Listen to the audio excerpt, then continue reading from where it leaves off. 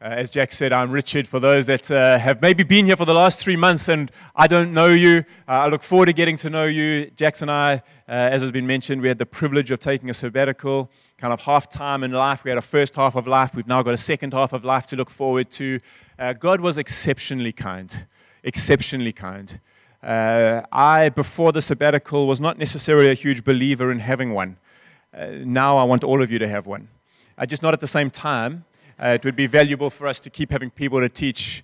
But I think if you are able, if you in any way are able to take a sabbatical, it doesn't have to be 3 months, but I encourage you to be able to do it. When we get away with God, we give Him the opportunity to do things that can never happen in the day-to-day activity of our lives.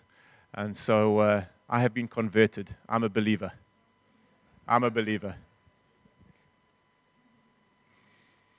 Ecclesiastes 8, verse 1 says this: "There's nothing better than being wise, knowing how to interpret the meaning of life.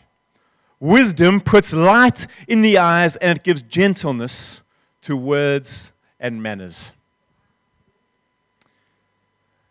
What we're going to do for the next couple of weeks is go into a wisdom series. And this is not John, myself, and Jax trying to pretend that we are wise, but the Scriptures, which is a collection of writings introducing us to Jesus. Some are historical, some are wisdom writers, some's poetry, some is just stories.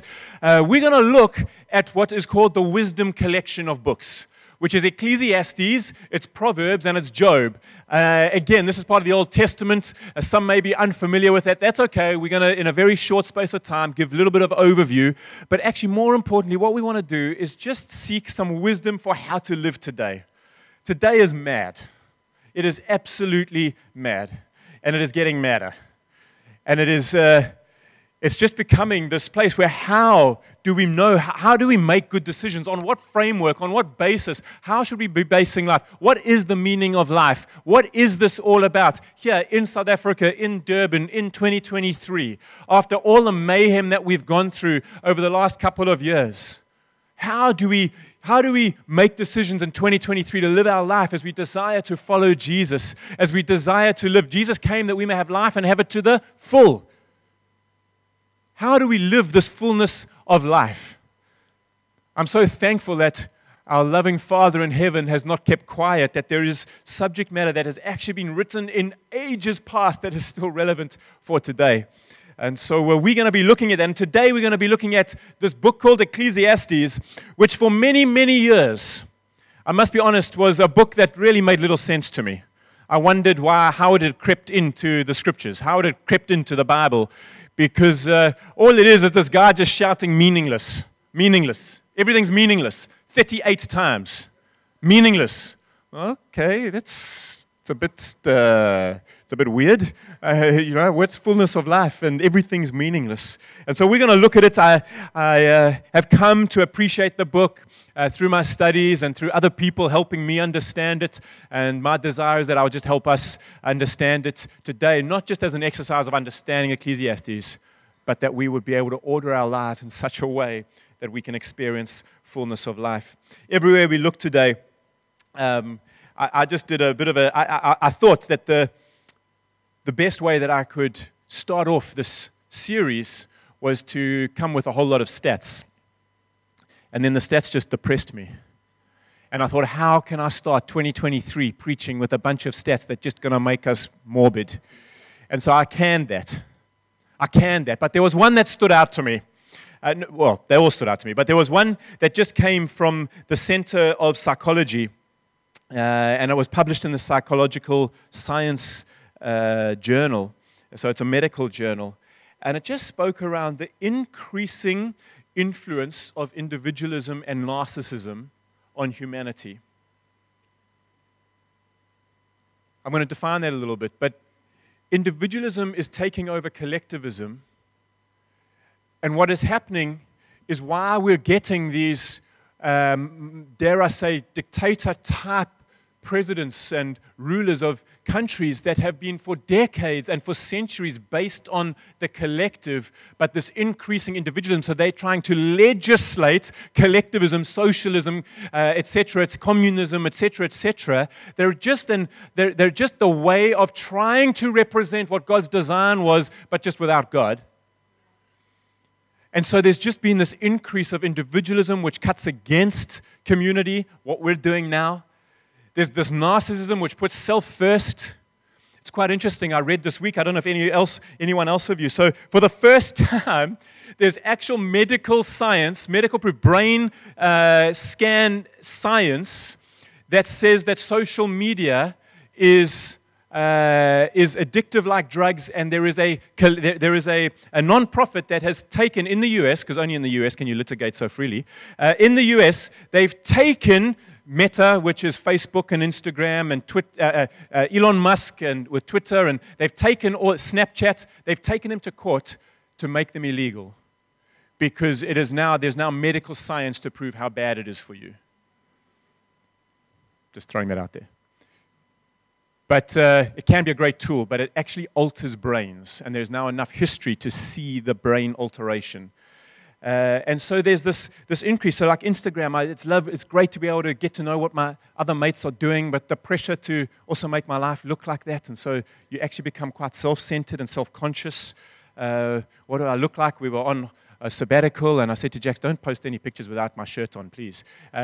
We then found out that actually there were no pictures without my shirt on. So if you follow Jax and you've seen our sabbatical pictures and you wonder where I was there. I was just no picture without a shirt on. I lived in the bliss of baggies and slops for 3 months. The first time I put on longs was last week Sunday, and for 3 months. But we have this increase in narcissism. Narcissism is a fancy word to say self-centered. And so this selfishness.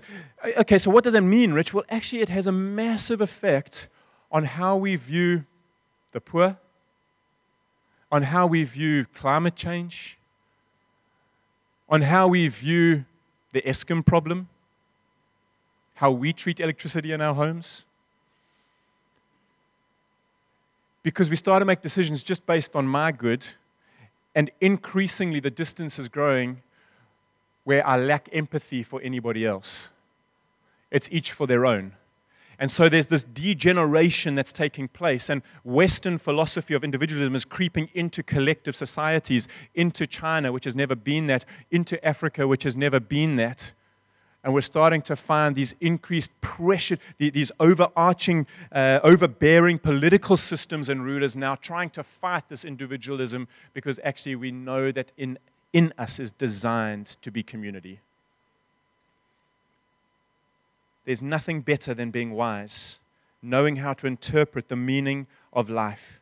Wisdom puts light in the eyes and gives gentleness to words and manners. Psalm 14 verse 2 says this, "The Lord looks down from heaven on all mankind to see if there is anyone who understands, any who seek God." Can we be those who seek God for this day? How do we live today? We've entitled these next couple of weeks, just what on earth should I be doing? What on earth should I be doing? 2023. What on earth should I be doing? As someone that follows Jesus, how are we to do this? Ecclesiastes opens up with this crazy first couple of verses, which I'm going to read. It's not going to come up on the screen. So just listen carefully. These are the words of the quester, or the teacher, David's son and king in Jerusalem. Smoke, nothing but smoke. There's nothing to anything. It's all smoke. What's there to show for a lifetime of work, a lifetime of working your fingers to the bone?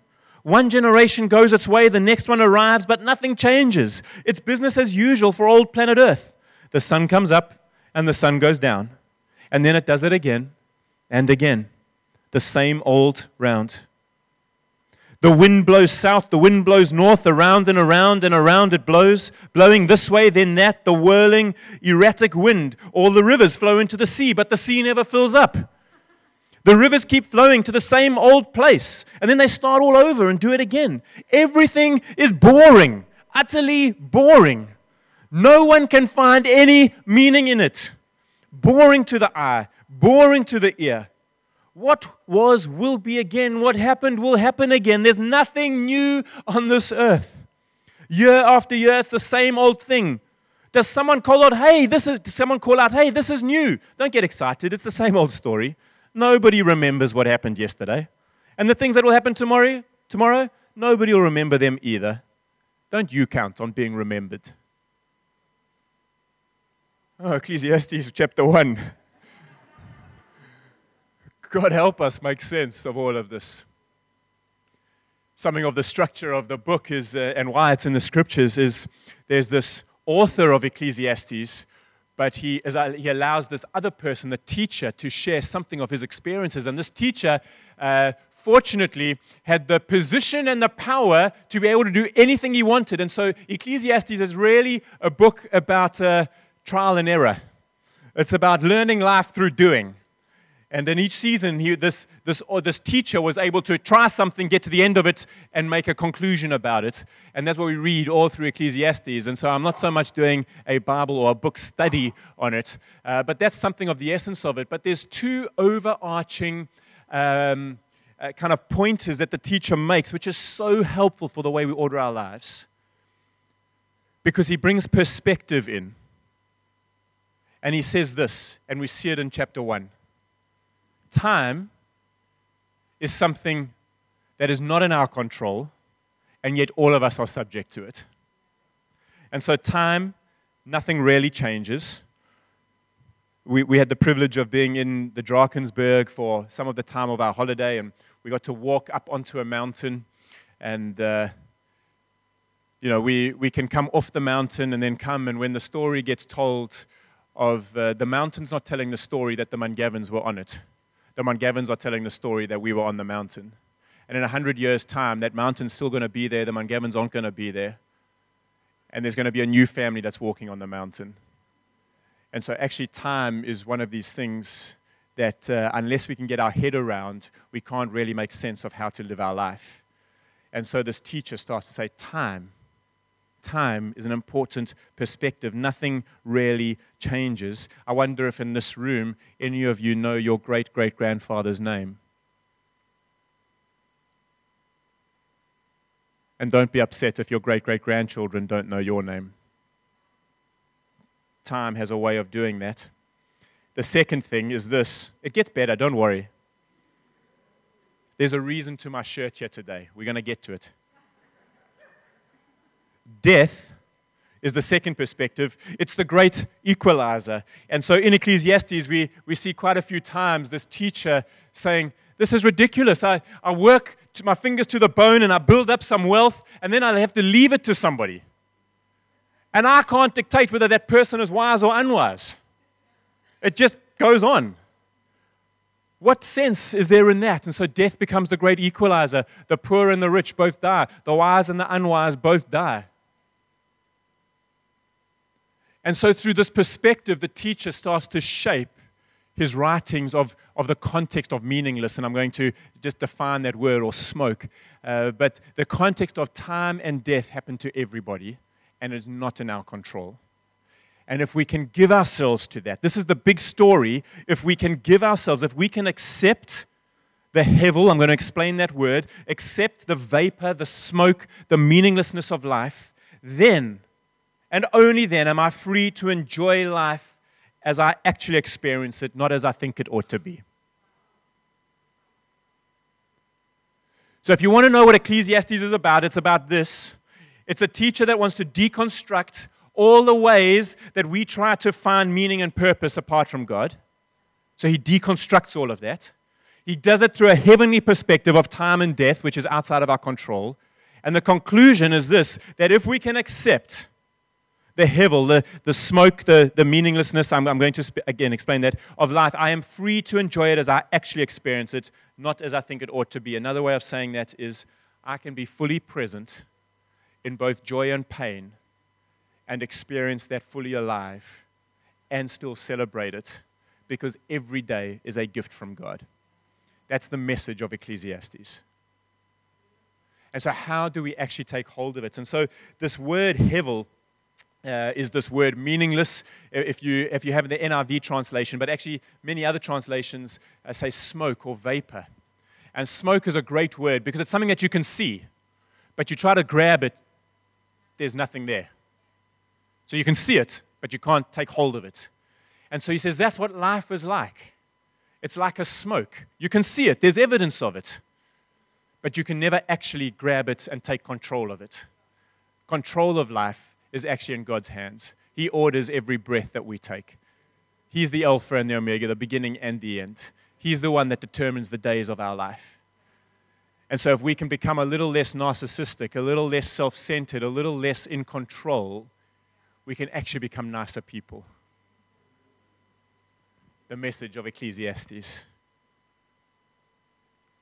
It talks about the deconstruction of all the things that we try to find our purpose and meaning in, things like wealth or career or social status or pleasure. This is not the main point of my message, but as you go and read it, you can filter through. But just a couple of things like dealing with wealth. This is the passage that I just referenced. He says this in Ecclesiastes 2:18-22. I hated everything I'd accomplished and accumulated on this earth. I can't take it with me. No, I have to leave it to whoever comes after me, whether they're worthy or worthless. Who's to tell? They'll take over the earthly results of my intense thinking and hard work. It's smoke. That's when I called it quits, and I gave up on everything. This is not what I'm suggesting. He goes on to explain it. That could be hoped for on this earth. What's the point of working your fingers to the bone if you hand over what you worked for to someone who never lifted a finger for it? But he teaches, there's some wisdom there. So he goes on, and this is just a little aside, like dealing with wealth. So how should we handle wealth? Well, Ecclesiastes 4 verse 6 says, better one handful with peace or tranquility than two handfuls with toil and a chasing after the wind. Ecclesiastes 11, be generous, invest in acts of charity. Charity yields high returns. Don't hoard your goods, spread them around, be a blessing to others. This could be your last night. When we read Ecclesiastes, it's not fatalistic. It's just having a heavenly perspective and the reality of our time here on earth. It goes on to speak about pleasure, etc., etc. I'm not going to get into that. So I just want to talk about how can we approach life? How can we learn from this book of Ecclesiastes and approach life with an Ecclesiastes philosophy? And there are a couple of directives that this teacher gives us. And so we can either be those that learn by experience. May I suggest that that's not often the best way to learn? Or we can learn from those who've had the experience.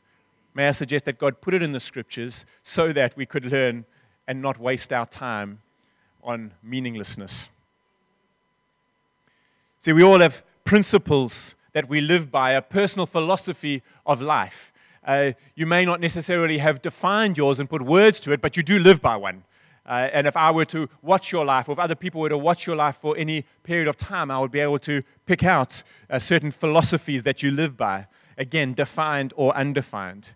And so just by way of example, understanding that one of the things that Jax and I are trying to do is we now have a bunch of teenagers in our house, and the natural God order of things is that teenagers go from dependence to independence before they come back into interdependence. And so they're in that independence phase, really pushing away from us. They're really learning about their mom and dad's flaws that we've never pretended not to have, but now they're actually starting to become mature enough to see them. It's a prayer request, but what happens, so one of our philosophies in this season of life is we want to be parents that say yes a lot.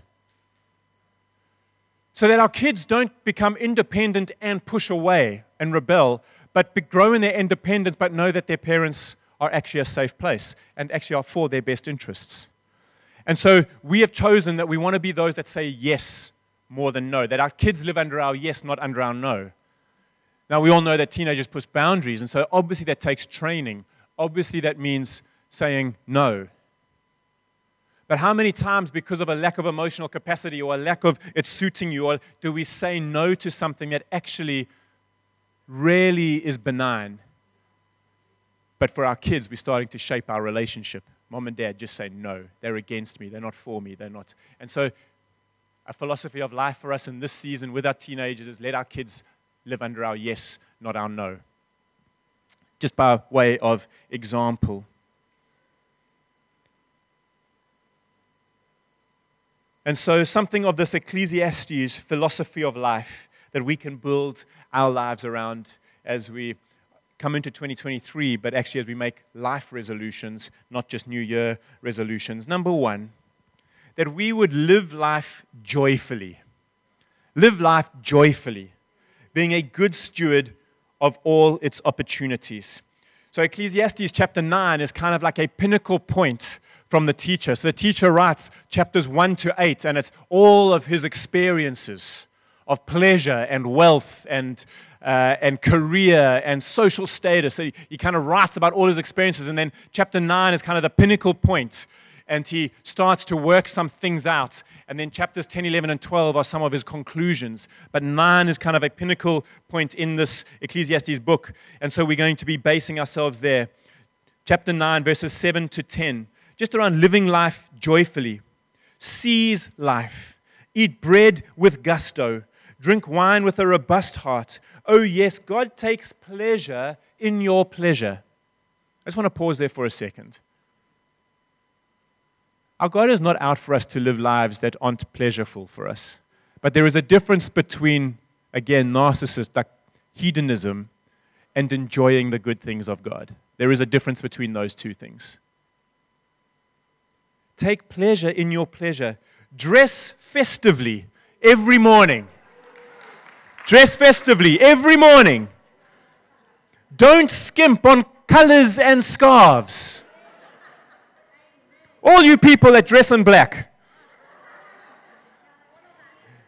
Some people are, if you're new to the church for the last 3 months, some people are laughing because I just wear black. It's just easier that it doesn't show sweat marks, you know. But I'm going to try and dress colorfully. There we go. I'm going to dress colorfully. No. I'll leave the scarves for the ladies. Relish, that wasn't a sexist comment. If you're a guy and want to wear a scarf, go for it. Don't skimp on colors and scarves. Relish life with the spouse you love each and every day of your precarious life. Each day is God's gift. It's all you get in exchange for the hard work of staying alive. Make the most of each one. Whatever turns up, grab it and do it heartily. This is your last and only chance at it, for there's neither work to do nor thoughts to think in the company of the dead, where you're certainly headed. But so this is the wisdom that comes from Ecclesiastes. Again, don't harbor on the morbid stuff of that. He's saying we have a life and every day is God's gift to us. And so we get to experience it. If we can live with the perspective of time is in God's hand and death is coming to everybody, and that we can't control everything, if we can live with that, then we are free to enjoy today. We are free to enjoy this moment. We're free to wear pink and blue. We're free to do that and to live joyfully. And so there are a couple of things that the author writes here. Just in terms of how we should live. As I get to that, just again, we see in Ecclesiastes 6 and Ecclesiastes 7, it's not going to come up. Even if someone lived 1,000 years, make it 2,000, but they didn't enjoy anything, what's the point? We work to feed our appetites, meanwhile our souls go hungry. And so again, this message of Ecclesiastes is how do we feed our souls? Live life joyfully. Be a good steward of its opportunities. The first thing we see in verse 7 there, it talks about enjoying the simple pleasures. Enjoy the simple pleasures and cultivate fun, joy, and humor. Cultivate joy, fun, and humor. I'm so conscious that the world is increasingly hard to live in. And that starts to dominate our disposition. And then we want people to come to know this Jesus that we know. But our facial expressions, our language Heck, even our clothes are the same as those that are allowing the difficulty of life to trump them. The joy of the Lord is our strength. Can we live like that? Can we live like that? When we walk on a mountain and 100 years we're gone, the mountain's not telling our story. Can we just put a little bit more perspective on the importance of the things that we do? Or a little less importance on the things that we actually do? Can we not take life so seriously? Can we not take life so seriously? Again, this is not about being flippant. You're understanding the difference, I hope. So what does that mean? Have conversations. Have meals together. Play games together. When you feel yourself becoming less fun, enjoying life a little bit less, when you're becoming a little bit more critical, may I suggest that your antidote to that is not pulling yourself up by the scruff of the neck. The antidote is phoning up some mates and say, hey, come for dinner. And if you are lucky enough to be married and you notice your spouse is getting into a funk, phone up some mates and do that. Or organize something that you know brings life to the soul of your partner.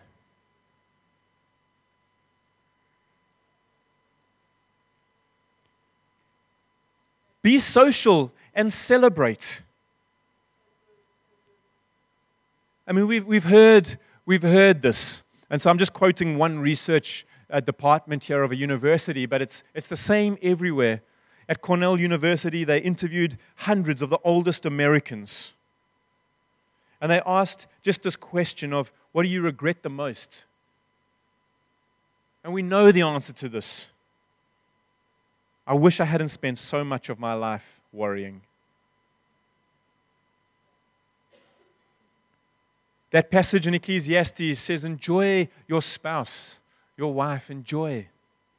The rabbis, who are the teachers of the Jewish community, say this. The rabbis teach that a man's wife was his reward in life. Not as property, but she's a fellow heir of life, a sister in the Lord, your best friend, and she is enjoyable. May I ask you this, those that are married, not to leave out those that aren't, but those that are married, when last did you enjoy each other? When last did you enjoy each other? Enjoy being best friends.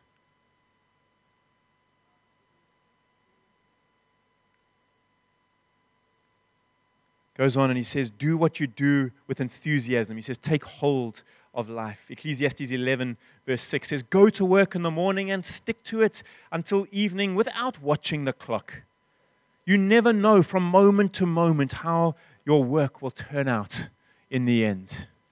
This is God saying, both good and bad, it's in God's hands. But let's not be clock watchers. Let's be present in what we are doing. Live life joyfully. Live life joyfully. I have owned up. Joy is not or giving expression to joy has not been my natural expression. And so I have got some people around me to try and help me express joy. I really do feel at peace and joyful in my heart, but it's not always lived out. And I want to be better at it. So come on a journey with me. Let's be joyful. Let's have a bit more fun as we realize that life is a bit like smoke, but we have an eternal life where everything is permanent. Number 2, accept that your control is limited. Ecclesiastes 9:11-12. I took another walk around the neighborhood, and I realized that on this earth as it is, the race is not always to the swift, nor the battle to the strong, nor satisfaction to the wise, nor riches to the smart, nor grace to the learned. Sooner or later, bad luck hits us all. No one can predict misfortune. Like fish caught in a cruel net or birds in a trap, so men and women are caught by accidents, evil and sudden.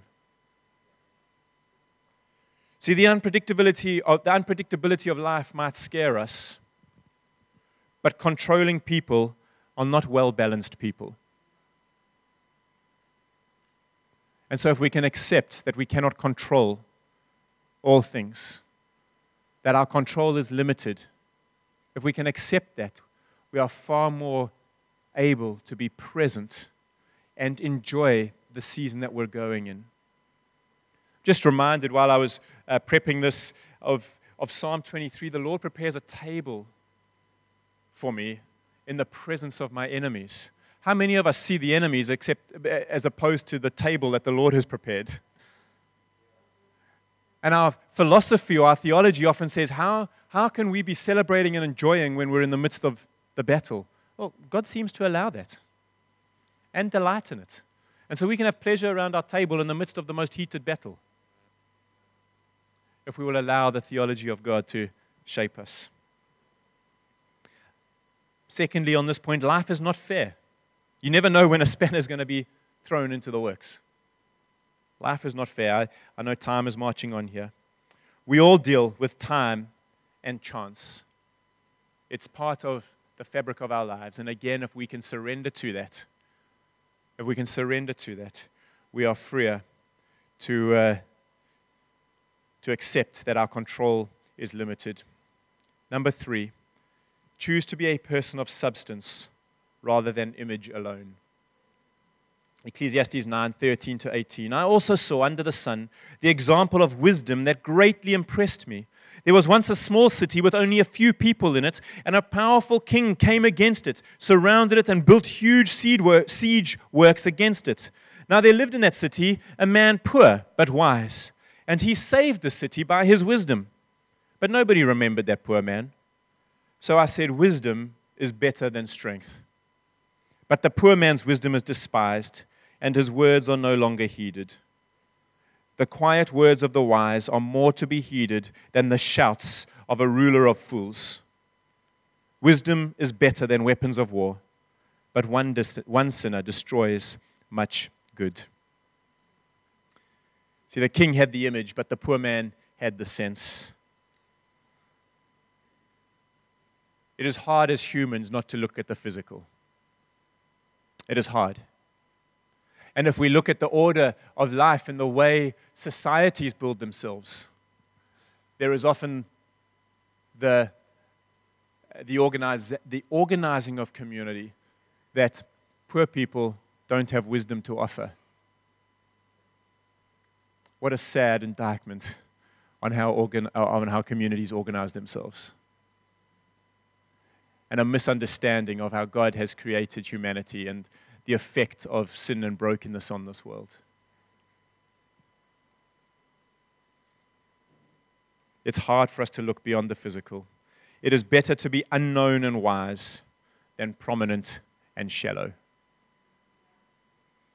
It is better to be unknown and wise than prominent and shallow. And so, just if I were to summarize this point, it's just with a statement that Jackie's been saying just over the sabbatical. Live life with the goal of being less outwardly impressive and more inwardly substantial. Live life with the goal of being less outwardly impressive and more inwardly substantial. And so as we look at this book of Ecclesiastes, this weird book that seems to have so many anomalies in it, that seems to be quite morbid, but actually has some incredible wisdom for us in how to live our lives, I leave us with these 3. Live life joyfully, being a good steward of its opportunities. Accept that your control is limited. Choose to be a person of substance rather than image alone. Ecclesiastes closes in chapter 12, verses 9-14 with this. Not only was the teacher wise, but he also imparted knowledge to the people. He pondered and he searched out and he set in order many proverbs. The teacher searched to find just the right words, and what he wrote was upright and true. The words of the wise are like goads. That's a thing that helps sheep go in the right direction, like a sharp thing. Their collected sayings like firmly embedded nails given by one shepherd. Be warned, my son, of anything in addition to them. Of making many books, there is no end, and much study wearies the body. Now all has been heard. Here is the conclusion of the matter. Fear God and keep his commandments, For this is the duty of all mankind. For this is the duty of all mankind. We will move on to the Proverbs in the weeks to come in the book of Job as we continue to look at these words that have been found to express how we can live wisely. And so my encouragement to you is go and read Ecclesiastes this week. Go and read it. And then ask God to speak to you. Before you just immediately go, I don't understand this, and go to a Google search of what Ecclesiastes means, ask the Spirit of God as we continue to follow Jesus together, as we continue to search out what it is that He wants to say to us here in 2023 as this Anthem community living in Durban. And so thank you for listening. I trust that 12 chapters of Ecclesiastes is very hard to put into one message. But let's be joyful. I want to see next week a whole bunch more color in this room. Can we do that? Whole bunch more color. Let's wear the most colorful outfits you can. I know that's going to be a stretch for some of you, but that's okay. That's okay. It is for me too.